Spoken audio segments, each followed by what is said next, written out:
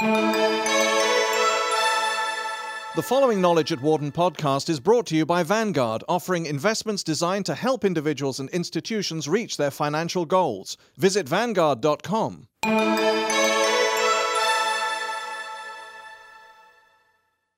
Once called the sick man of Europe, Germany is showing new signs of vitality. Talk about good timing. With Germany assuming the rotating presidencies of the European Union and the Group of Eight, G8, developed nations, the country is enjoying an economic resurgence. It remains a formidable exporter of goods worldwide. Its unemployment rate has eased, and a recent major tax increase has not dampened economic activity as much as many had feared. Still, there is some question whether the recovery is sustainable and whether Germany is up to meeting such long-term challenges as an aging population and a declining birth rate, according to faculty members at Wharton and German business schools, as well as other experts. The country continues to grapple with labour market issues that inhibit corporate flexibility at a time of increasing pressures from globalisation. In addition, Chancellor Angela Merkel, operating in a so-called Grand Coalition government in which the opposition party has a lot of clout, remains politically constrained in her ability to carry out the kinds of economic and labour reforms she would like. Indeed, the country's biggest industrial labour union is pushing this year for a large wage increase for millions of workers. Some economists also question whether Germany focuses too much on exports as a driver of growth, and whether the country's vaunted small and mid-sized business sector, known as the Mittelstand, contributes as much to economic vitality as its proponents believe. Economic resurgence. As recently as 2005, Germany was derided as the sick man of Europe, with high unemployment and sluggish domestic demand, whose sole beacon of growth was exports, says Mauro Guillen, Professor of International Management at Wharton. The German economy had been having troubles. Over the last 15 years or so, it has underperformed other European economies. Unification with the former East Germany was a big shock in 1990. But then things began to change for the better, an improvement that was long in coming. Germany's economy, Europe's biggest and the world's third largest in terms of gross domestic product, grew by 2.7% in 2006, according to Eurostat, the statistical office of the European Commission. Germany's unemployment rate in October 2006 dropped below 10% to 9.5% for the first time since 2002. Jay Bryson, an economist at Wachovia Bank in North Carolina, says Germany's exports began to show signs of growth as far back as 2003, hit double-digit growth rates in 2004, and have been growing on a sustained basis in the high single digits since early 2005. Around the same time, investment by businesses in plants and equipment rose, further strengthening GDP growth. German corporations also have been making some structural adjustments over the last few years, reducing costs and becoming more flexible, says Bryson. The DAX, a leading index of blue-chip stocks, has more than doubled since 2003, while the Standard & Poor's 500 was up 50 to 60% over the same period. Profitability in German corporations has come back, and as they've become more profitable, that's helped increase business investment spending. Bryson estimates that Germany's GDP growth rate will slow a bit in 2007 to 2%. Part of the predicted slowdown is attributable to an increase in Germany's value-added tax, VAT, from 16% to 19%, which took effect January the 1st. Consumers accelerated their spending in the weeks before the VAT increase took effect, which helped account for a successful Christmas season for retailers, adds Bryson. But consumer spending dropped off in January as people cut back on shopping. Another factor expected to reduce GDP growth in 2007, higher interest rates throughout 13 nations that use the euro currency, known as the Eurozone. The European Central Bank has been tightening, and we think that will slow spending on consumer durable goods and capital spending, Bryson says. For the Eurozone as a whole, economic growth will clock in at 2.4% in 2007, down slightly from 2.7% in 2006, according to a forecast by the European Commission, the executive arm of the European Union. The EC also estimates that economic growth for the 27-nation EU will be 2.7% in 2007, down from 2.9% in 2006. Effect of the VAT hike. Jean-Michel Six, an economist at Standard & Poor's in London, notes that the 3 percentage point hike in Germany's VAT represented a major uncertainty for the economy going into 2007, as well as a bet by Merkel that the increase would not act as too much of a brake on economic acceleration. In deciding the timing of this substantial hike, the German authorities gambled that the economy as a whole would now be strong enough and consumer confidence sufficiently high for the economy to maintain its momentum after a short blip in the first quarter, Six wrote in a February 19 report. Preliminary figures point to a modest increase of 1.6% for the overall retail price index, RPI, suggesting that the effect of the VAT hike was rather small, according to Six. This is probably because retailers and suppliers absorbed a significant portion of the VAT increase, he wrote. Some of that absorption may be temporary, and the tax increase may be passed on to consumers in the coming months. But it is also reasonable to assume that the entire hike will not be fully reflected in retail prices, which is good news both for inflation and for consumers. In this scenario, growth in domestic demand in Germany would experience a pause in the first quarter of this year before bouncing back in the second half of the year and continuing strongly in 2008. At this juncture, it seems reasonable to assume that Angela Merkel has won her VAT bet. Michael Frenkel, Dean of the WHU Otto Beisheim School of Management in Wallender, Germany, says exports were not the sole reason for the resurgent economy. This is one of the big questions that economists deal with here, notes Frenkel. Unlike in previous years, where growth has been export-driven, this is the first time the economy has been stimulated to a large extent by domestic demand, partly consumption and partly investment. Investment has gone up because of a more optimistic outlook. And on the consumer side, there is less pessimism about the labour market. Unemployment is going down. Frenkel is quick to point out, however, that the current jobless rate is far from acceptable and reflects the enormous challenge of integrating the former East Germany into the country's economy. Frenkel says he is relatively optimistic that economic growth is sustainable, a view shared by many. In a report on Europe's economy, Jean-Philippe Coty, chief economist of the Organization for Economic Cooperation and Development, has said that Germany's strong rebound will last well into 2008. According to Wackovia's Bryson, if Germany's growth does stall, it may be due to a lack of consumer spending. The Achilles heel of the German economy remains personal consumption expenditures. In 2003, personal consumption expenditures were negative 0.5%. The most recent data for the third quarter of 2006 shows expenditures were up only 0.8% year over year. That's pretty weak. In some sense, I don't know if the expansion is truly self-sustaining. You really need consumer spending. If the world goes into a downturn, that won't be good for Germany. In the short term, however, Wharton's Guillen warns that a strengthening euro will put pressure on Germany's export sector. A stronger euro makes exports more expensive for customers in the United States and other nations, whose currencies are weak against the euro. The German economy doesn't grow unless exports grow, Guillen says. From a macroeconomic point of view, a strong euro is a problem. All of this is happening at a time when the dollar is weak. This may take away some momentum in GDP growth. If I had to choose one possible problem over next year, or 2 or 3, that would be the one. Meanwhile, the European Central Bank remains concerned that inflation could emerge as a major issue in Germany and elsewhere in Europe in 2007.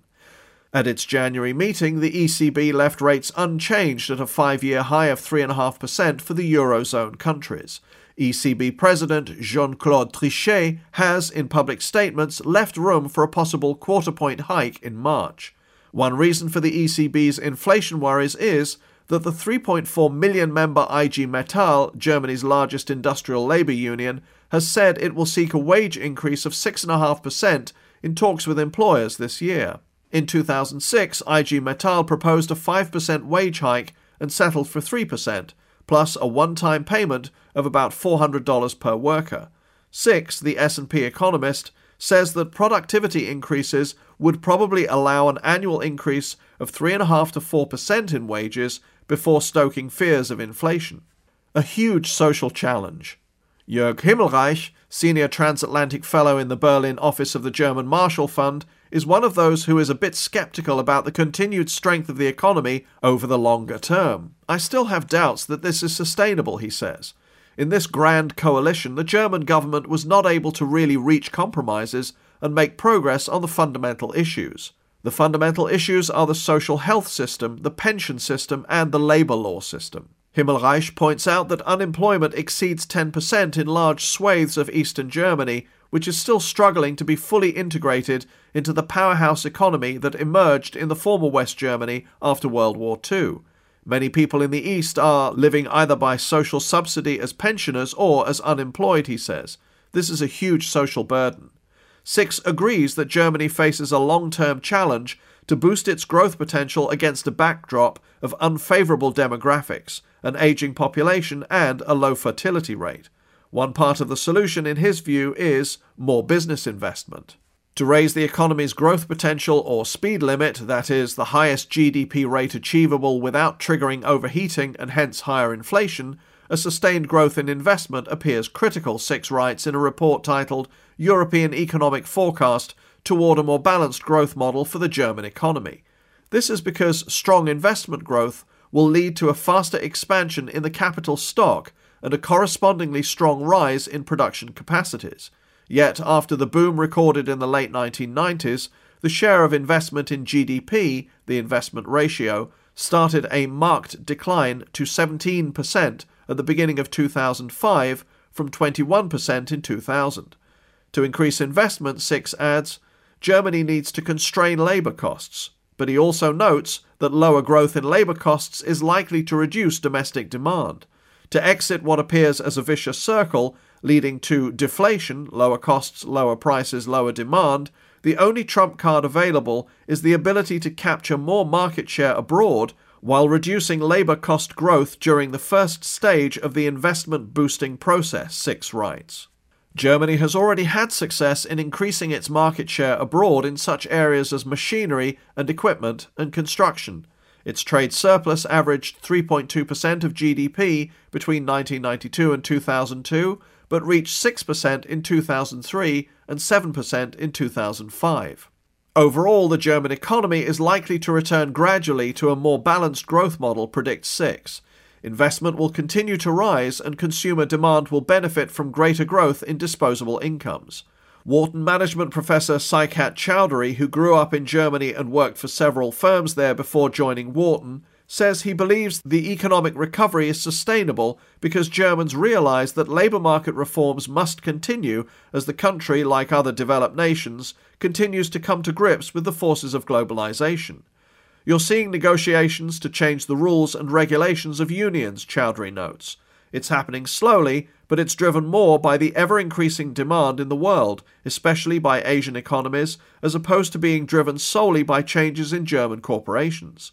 What needs to happen is more reforms on the German side to really capitalise on lower costs. The Mittelstand. Since the early years of the 20th century, small and mid-sized businesses in Germany, most of them family-owned, have been seen as the backbone of the economy. Collectively, they are known as the Mittelstand. The Mittelstand is not only important economically, it looms large in the German psyche. Chowdhury says these small and mid-sized companies remain vital to Germany because they are key suppliers to large German corporations such as automakers and engineering firms as well as to consumers. But the Mittelstand faces major challenges. That segment of the economy has been struggling over the last year to find its footing, Chowdhury says. Why? Larger firms like Siemens and Henkel have been able to capitalize on global resources to reduce costs fairly easily. They're present in all markets and can look at demand and supply and take advantage of new markets. But the mid-sized firms are having a lot of difficulty competing with new products and services from other countries. The question that arises for all these smaller players is whether to become players in all markets or niche players in the high-end sectors in which they have traditionally operated. One economist who feels that Germany is far too fond of the Mittelstand is Adam Posen, Senior Fellow at the Peterson Institute for International Economics in Washington. Most people say they're wonderful. I say they're evil, says Posen. The argument I make is you have small and medium-sized companies that don't achieve economies of scale, are very loyal to locality, have entrenched incumbent management, and work in collusion with local politicians and banks. They're not accountable to shareholders because they're not publicly listed. They're closed to consolidation, and they like to stay open whether or not business makes sense. They tend to be in old business sectors, which leads to barriers to entry. Posen says it is by no means clear these businesses do much for the German economy, and there are no statistics showing that they do. If these firms were vital to the economy, they would be highly competitive, creating jobs and reducing unemployment. But that does not seem to be the case, he notes. The belief that the Mittelstand is an economic engine just doesn't meet the smell test, argues Posen, adding, it's just a group of self-interested lobbyists. They're totally controversial. They hold up the machine tool industry, a few of whose companies are world caliber, to say, we're all great. Well, one German in the NBA, America's National Basketball Association, doesn't mean all Germans are good basketball players. Posen's is also a contrary voice when it comes to assessing the importance of exports to Germany, the recognized world champion export nation, arguing that Germany would be better off not focusing on exports as a driver of growth. He discusses his views in a Peterson Institute working paper titled Export Weltmeister, So What? Better Goals for Foreign Economic Policy, which is based on a forthcoming book titled Reform and Growth in a Rich Country, Germany. For more than 50 years, exports have been seen as the primary driver of German economic growth, and their promotion has been the nearly sole focus of German foreign economic policy, Posen writes. That this focus on exports has persisted through periods both of economic success, as during the 1950s and 1960s, and of economic decline, as during the last 25 years, and thus cannot be said to be clearly associated with one or the other, seems to have escaped notice. He adds, Germany's pursuit of export competitiveness has been at best a deceptive distraction from the country's underlying economic problems, if not a complete waste of effort that promotes distortions at home. Neither a country's share of exports in GDP nor its relative rank in world export league tables has a significant positive effect on its economic or productivity growth. A transatlantic relationship. As Germany and other EU nations work to keep their economies healthy, Merkel's government is casting an eye on the United States for a possible long-term trade relationship. In February, Matthias Wissmann, a member of Merkel's centre-right Christian Democratic Union Party, said that a single transatlantic market between the EU and the United States could pave the way for a comprehensive opening of world trade. Merkel has said that she wants to use Germany's current 6-month presidency of the EU, which began January the 1st, to harmonise US and EU laws and standards to boost investment and trade in both directions. In the long run, a transatlantic market could become a pathfinder and a pace-setter for an opening of world trade which would go beyond the World Trade Organization's Doha round of global trade talks aimed at liberalising world trade, said Wissmann, chairman of the European Affairs Committee of the German Parliament. However, creating a single EU-US market for investors was not meant as a substitute for the stalled Doha round. Wissmann said that such a transatlantic deal would not come at the expense of other countries. Instead, it could benefit both American and European economies, while at the same time giving a fresh impetus to boosting global investment flows and trade. It's not about fencing in Europe. It's exactly the opposite that we want, Wissmann told the press, according to a report of his remarks on a German government website.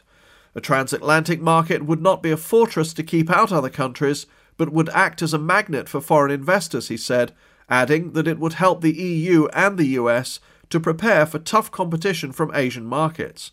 In the years to come, Germany will continue to face formidable challenges from globalization. One thing Germany still must do as it prepares to meet those challenges is to loosen regulations on its service sector, according to Wharton's Guillen. The service sector is a drag on growth, he says. Germany is still a few years behind other countries in terms of deregulation and structural reforms. Electricity, communications, banking and finance, all of these sectors are still highly regulated in Germany, and they have fallen behind. This is high on Chancellor Merkel's agenda. German banks 20 years ago were the best in Europe and the world. Today they are no longer the best. They have fallen behind the Dutch banks, American banks, and, in many ways, the Spanish banks. Bryson, the Wachovia bank economist, says Germany must also think long and hard about its tendency to be protectionist, especially among the Mittelstand. Germany is more protectionist than the US, is more resistant to globalization. Some German companies are world leaders, whether in the auto industry or capital goods producers. But the small and middle-sized companies aren't going to be as world-leading if they use political power to make it less likely that the German government will embrace globalization in the long run. That would not be in Germany's interest. If you become protectionist over time, economic theory says your standard of living doesn't go up as much as it could. For more information, please visit our website at knowledge.wharton.upenn.edu.